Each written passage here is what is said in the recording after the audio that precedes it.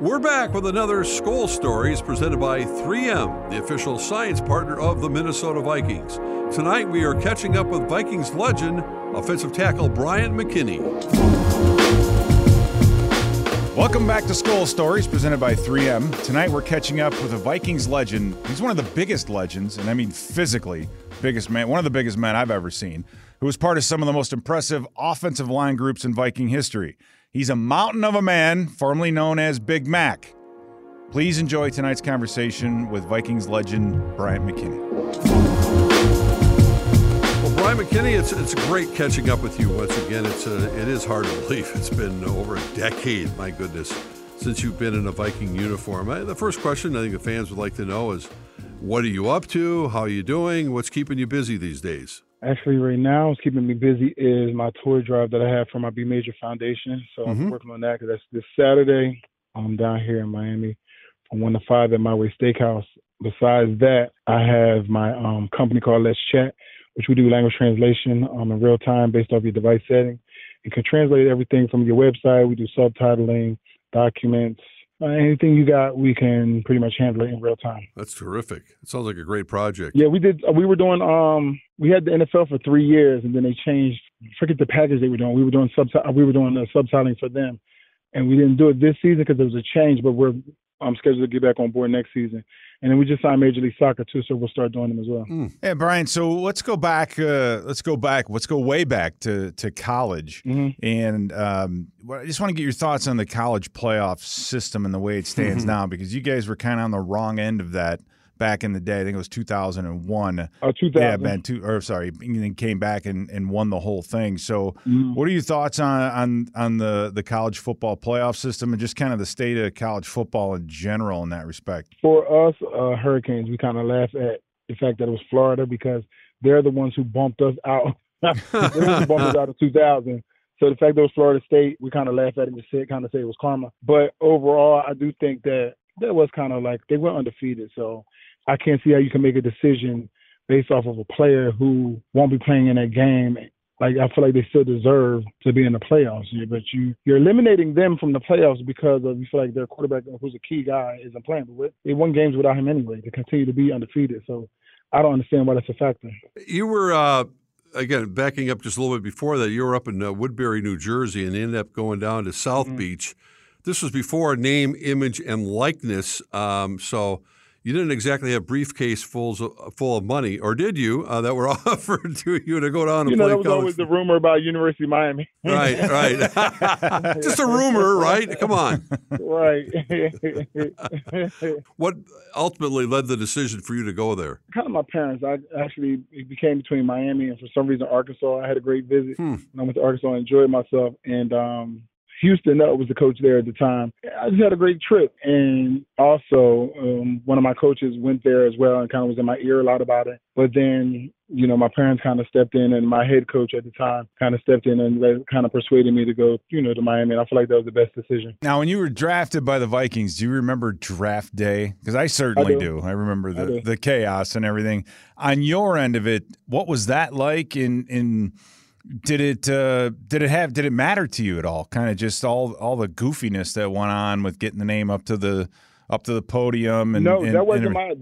I want to say that was maybe Troy Williamson or Kevin. That wasn't mine where they skipped the number and all that. That was Kevin Williams. Oh, okay. That was, but right. It was your year. It was your year because it was 2 years in a row that we kind of that the whole thing. I had number 7. Yeah, the second with Kevin Williams, it was a matter of we were trying to trade the pick because we knew Kevin was going to be there, or they felt they was going to be there a few more picks later, and so it was kind of like what Dallas had done the year you were drafted. But I know on your end, it was a matter of getting the card written properly and then getting it up there. And I'm just like I said, I'm curious on your end because it was crazy here. Being in the draft room and everything else, but for you, I would just assume it was like nothing, like no big deal. For me, it wasn't a big deal because I had got a phone call in the back already, so I don't even think I was even aware that was even taking place because they call you prior to you being picked. So yes, for me, once I had got the phone call, I kind of already knew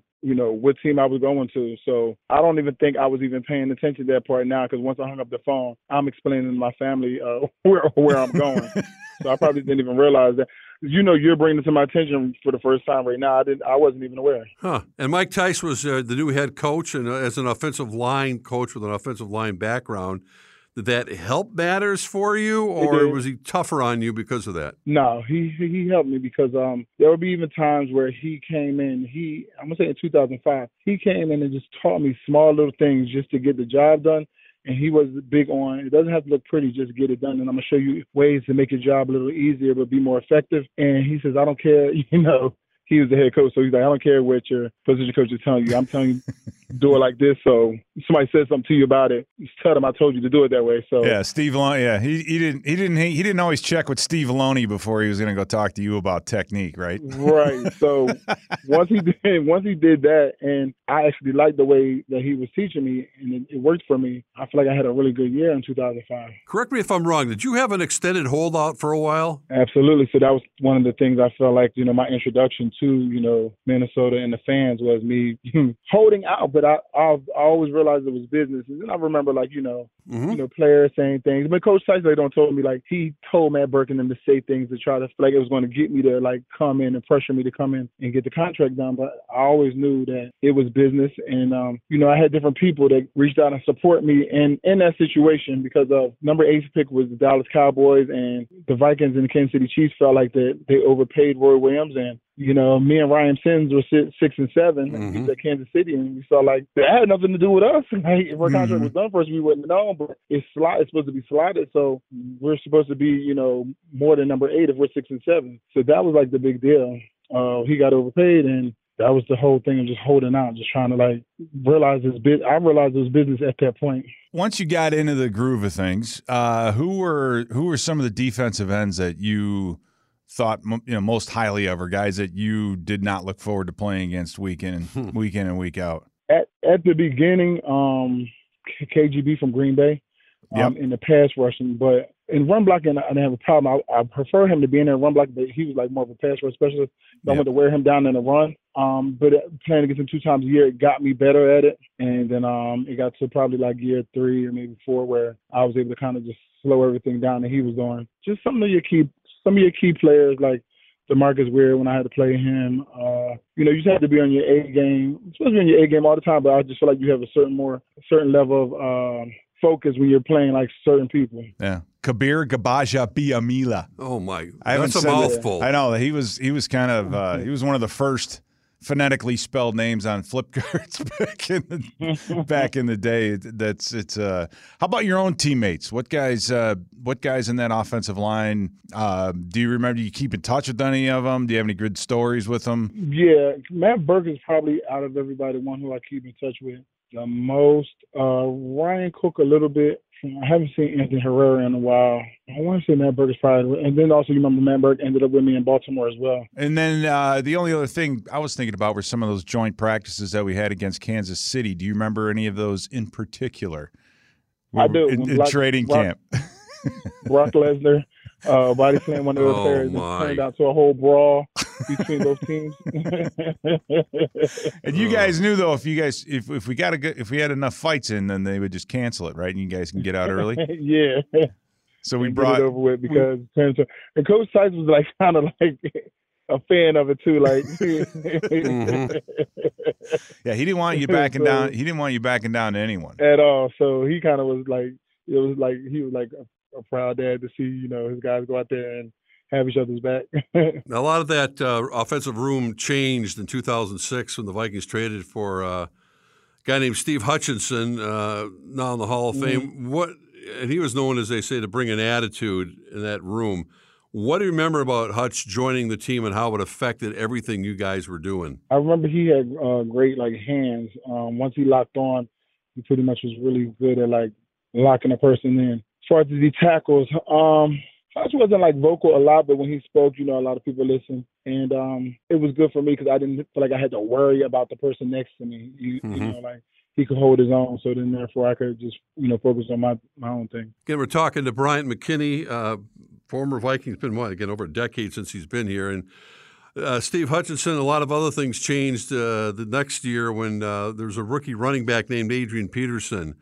who literally burst on the scene. And what was it like to block for Adrian and the chemistry that you guys developed and watching this all-world talent come into the Minnesota Vikings purple? He definitely was a different style running back, and I could see that he was going to end up being a great running back once he got all his plays down in assignments and the pass protection.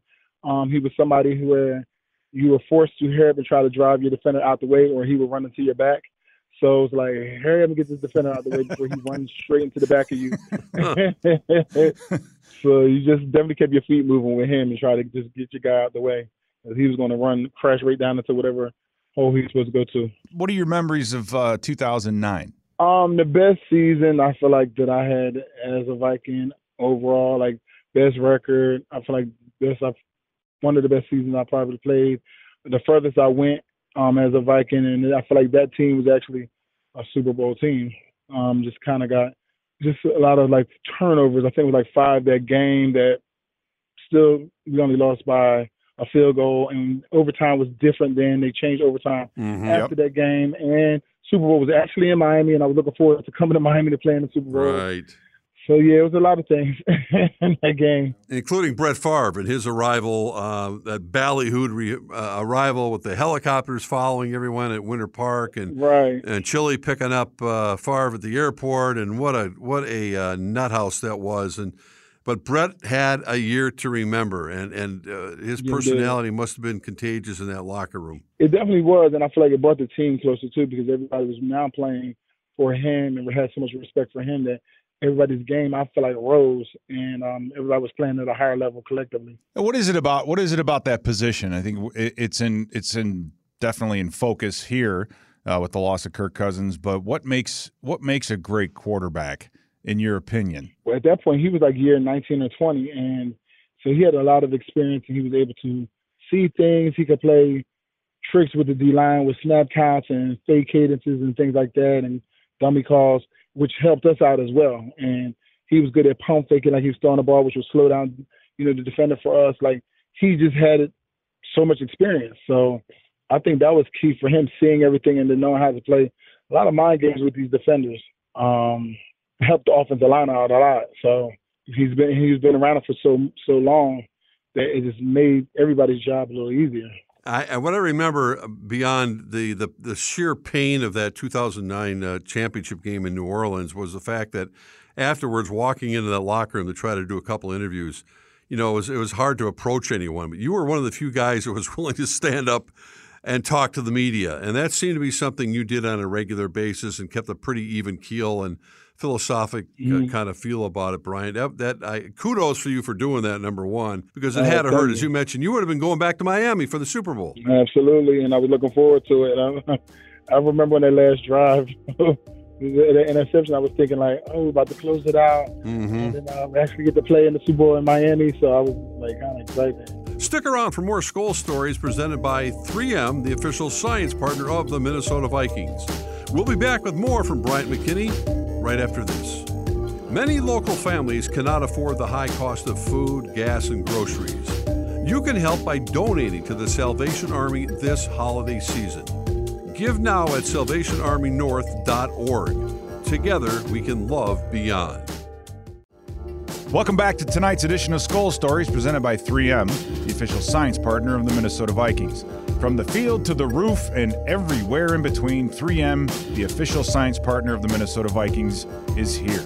Visit Vikings.com/SkolScience to learn more. Now let's get back into our conversation with Bryant McKinnie. If you've seen anything or watched the Vikings at all this season and trying to just have a chance to see what we're doing defensively with Flores and some of our offensive line and really mainly Christian Darrisaw, if you had a chance to see him play, and what do you think of him as a left tackle? Yeah, I think he stepped in and done really well, and probably one of the better tackles that's in there, since this last decade. I do a weekly podcast called Believe in Vikings, so myself and Dustin Baker and Sally and Ron. So I follow the Vikings a lot. And each, Wednesday evening we get on there and we talk about different, players and the team and things like that. So I feel like the defense has gotten better for sure this season. The offensive line has gotten better to me too.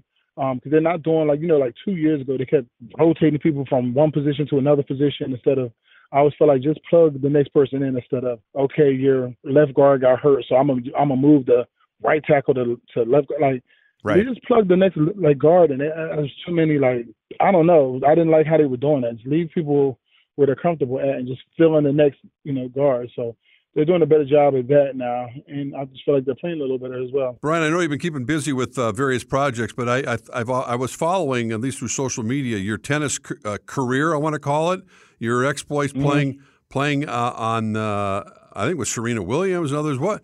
My goodness, that must have been I don't know if you're still playing some tennis, but what a blast that had to be. It definitely is. It keeps you just, active and moving around and still being able to be competitive.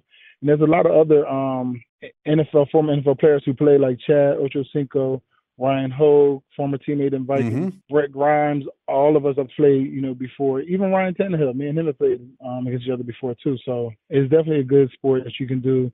Stay active and be competitive. Yeah, I prefer doubles, though, a lot less running.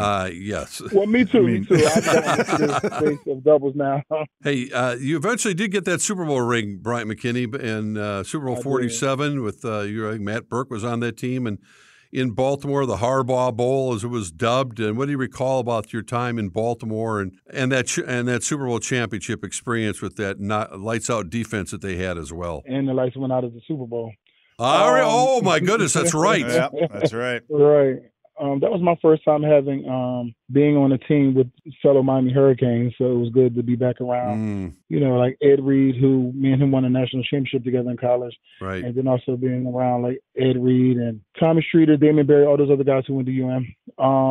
It was a great team. The first year we went like 12-4, lost an AFC championship to New England, and then that was the year Ray Lewis was supposed to retire, and then in the locker room he was like. He said, don't hold your head low. We're going to be back in the same position next year. So they let me know two things, that he's coming back again next year. And then the second thing I thought was, how are we going to be back in the same position of being in the NFC Championship in New England? But we ended up the following year beating the number 1 seed Denver Broncos and finding ourselves back in the same position against New England. And once we got back there to New England the year later, nothing in my mind, I never doubted that we would lose that game, because that was an opportunity to kind of like get our lick back on them. And the Ravens may very well go back to the Super Bowl this year if you're keeping your eye on them, I'm sure, and with John Harbaugh. I see they're playing pretty well now, which will be 11 years later, basically. Amazing. With the same head coach. I mean, John Harbaugh, what makes him special? Actually, he's been able to adapt to the new generation. I asked that last year. We went to Baltimore for our 10-year anniversary of the Super Bowl, and I asked him, I said, your coaching style has changed. And I said, and the players have changed. He was like, yeah, around 2017, I realized some of the things I was doing with you guys, I couldn't do with them because they were shut down. So he was able to adapt coaching style to the players and find ways to still be effective, and that's worked for him. And what do you think of that? The changing of the players. Is it kind of a thing where you look at it as it is what it is, or do you miss the old days I feel in that respect? Everything changes. You kind of miss the old days, and like as far as like the plays and some of the hits and things like that made it exciting. But I guess now they're trying to protect players more. I feel like they're changing everything. Who's your favorite for you think for the Super Bowl this year? Who you think's going to do it? I don't know, because in December is when like teams to me really turn it on. So you'll think like during the season you'll watch somebody and feel like they're doing good, and then all of a sudden they start to decline. Like right. It's like the Eagles lost 3 in a row now. So it's like all year long people probably going Eagles, but you got to really see who turns it on in December, and normally they can carry that momentum over. So San Fran is looking good. There's a couple teams looking good. Even the Dolphins is starting to look good too. I'd love to see the Dolphins get in the Super Bowl again. I think that'd be perfect to watch that explosive offense, and that would be an entertaining game. Hey, Brian, thanks so much for joining us. It's been great catching up with you on Skol Stories. Let's do it again soon. Thanks so much. Thanks for having me. And thanks again to Bryant McKinnie for joining the show tonight. It's always great to catch up and hear some of his amazing stories. All right, Pete Bursich, it's the holiday season, and the Vikings have, well, you would say a huge game this Sunday, Christmas Eve at U.S. Bank Stadium, a whiteout as they're calling it, against the resurgent Detroit Lions. The Lions are currently 10-4, sitting comfortably atop the NFC North. The Vikings have had their fits against the Lions in recent years, but this year they faced them twice in 3 weeks at the end of the regular season. The schedule makers knew what they were doing. Offensively, especially at home. They've been hot. They've been top 5 most offensive categories. Jared Goff is the top 3 in passing yards. They've been a little different on the road, though. So if you look at Brian Flores and what they have to do, how do you slow down this Lions offense and try to minimize the damage done by their playmakers. I think the main thing is this is a timing offense, and if you go ahead and watch just the last 2 weeks of what they've done, they came out against Denver and threw the ball 6 times in a row, and it was 9 of the first 11 plays. I mean, they have a rhythm passing game, and that's what Goff does so well. The timing, whether it's a play fake and then him turning his back on the defense or just the out routes. When in rhythm, Goff is very, very tough to beat. He's very accurate, strong-armed, very hard to trick Goff. He's very smart. You can get to him if you could put pressure on him. Obviously, he's not as mobile as some of the quarterbacks that we've faced, but find a way to disrupt this rhythm. Nick Mullins will get the start again at quarterback for the Vikings. The Lions' defense has been vulnerable at times. The one guy that you have to keep an eye on, of course, is Aiden Hutchinson, who's got the nonstop motor. He's puts a lot of pressure on the quarterback. The Michigan native has been a huge shot in the arm for this Lions defense. What do you like about the matchup against the Lions defense, and how do you kind of protect yourself against Aiden Hutchinson disrupting everything? What I was kind of amazed at it was how aggressive the Lions defense is when it comes to blitzing. With the Bengals, I think we're getting a very similar style of defense out of the two, so hopefully a lot of it's carryover from what the offensive line and what everybody was doing a week ago against Cincinnati to what they're going to see against the Lions. And regardless, they're a little thin at the cornerback position, and we might be able to work on some of those matchups on the outside. It's going to be tough, and a lot of it, you don't get frustrated as a fan if there's a handoff, if you just run the ball into the teeth of a blitz, that it doesn't go anywhere. That's just, you live by the blitz, you die by the blitz, right? You blitz to the left side and we run the ball that way, well then, boom, you kill it, right?